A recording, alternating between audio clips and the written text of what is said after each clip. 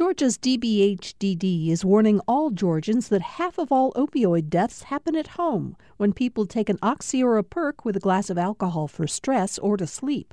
Learn more about protecting families from opioid overdoses at opioidresponse.info.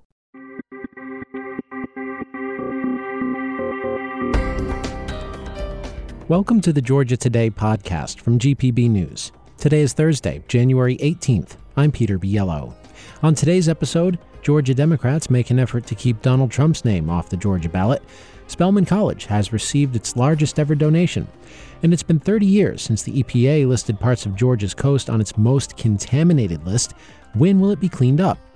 These stories and more are coming up on this edition of Georgia Today.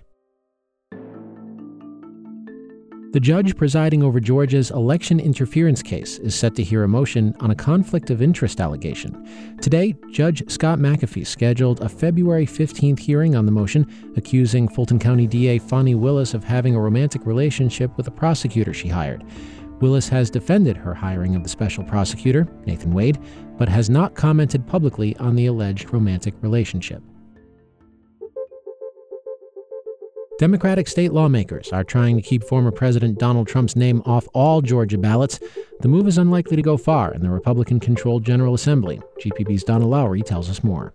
More than a dozen Democrats have signed a House resolution by Representative Roger Bruce of Atlanta challenging Trump's election eligibility under the 14th Amendment's insurrection clause. Our Constitution calls for people to be loyal to the country. If you're not, then you should not be in positions of leadership. And his actions on January 6th were clearly not in the best interest of the country. His actions by calling our Secretary of State and asking him to find votes, basically asking him to break the law. Another state lawmaker is filing a separate House bill on the same grounds. Recently, Georgia Attorney General Chris Carr joined fellow Republicans in 26 states in a legal brief to keep Trump on the ballot in Colorado. For GPB News, I'm Donna Lowry. A billionaire couple is giving $100 million to Atlanta's Spelman College. The school is calling the gift from Rhonda Stryker and her husband the largest ever single donation to a historically black college or university.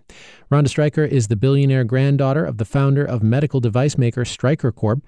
Spelman says it will use $75 million to endow scholarships. The rest of the money will be used for other purposes.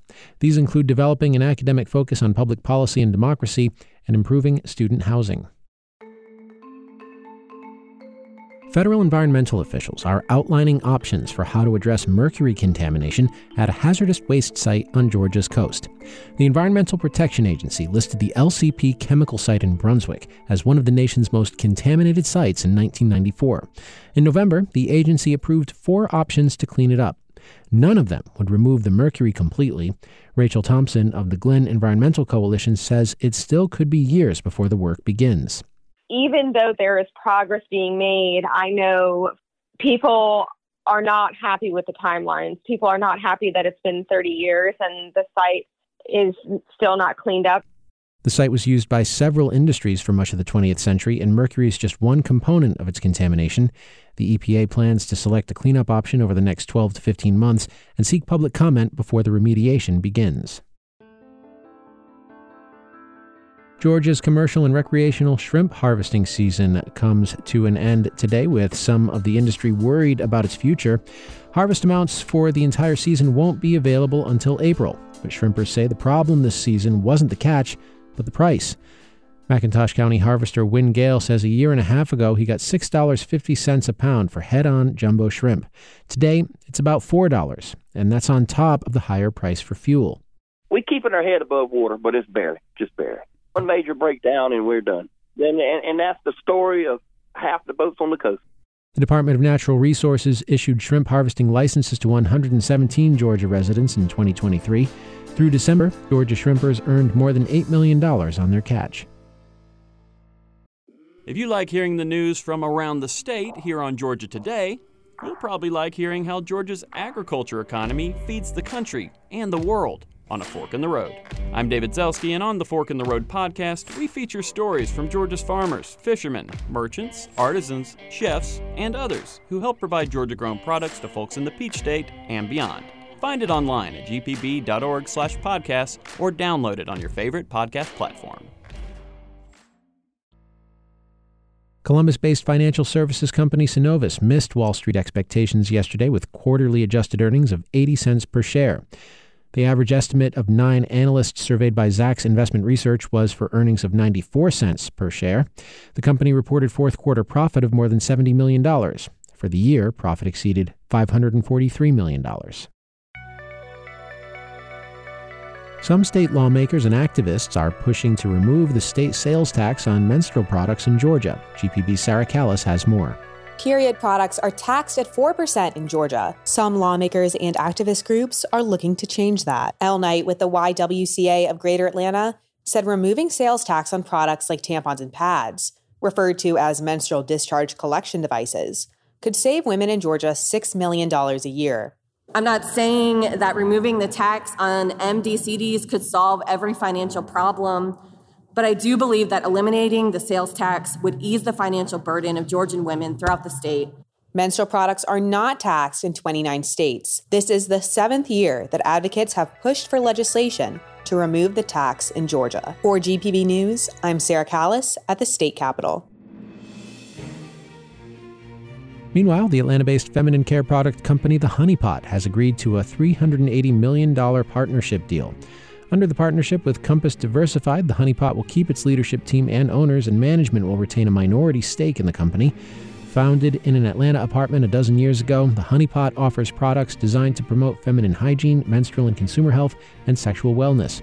A spokesperson for Compass Diversified says the partnership will allow Honey Pot to reach more customers. Braves outfielder and winner of the 2023 National League Most Valuable Player Award, Ronald Acuna Jr., caused a buzz online after posting a video on Instagram of himself hitting home runs left-handed.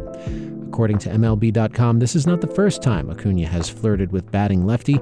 He tried it prior to the 23 season and attempted to do it during a regular season game in 2021. But once manager Brian Snitker saw Acuna wearing a left-handed batting helmet on the on-deck circle, he called him back to the dugout, waving his finger in disapproval.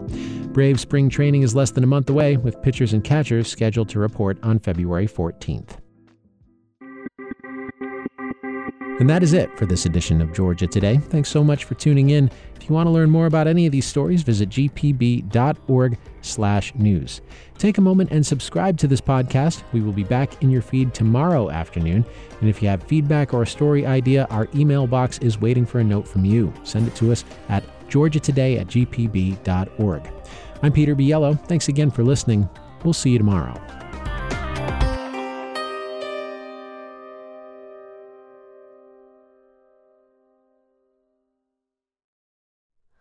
Hi, it's Terry Gross, the host of Fresh Air. We bring you in-depth, long-form interviews with actors, directors, musicians, authors, journalists, and more. Listen to our Peabody Award-winning Fresh Air podcast from WHYY and NPR.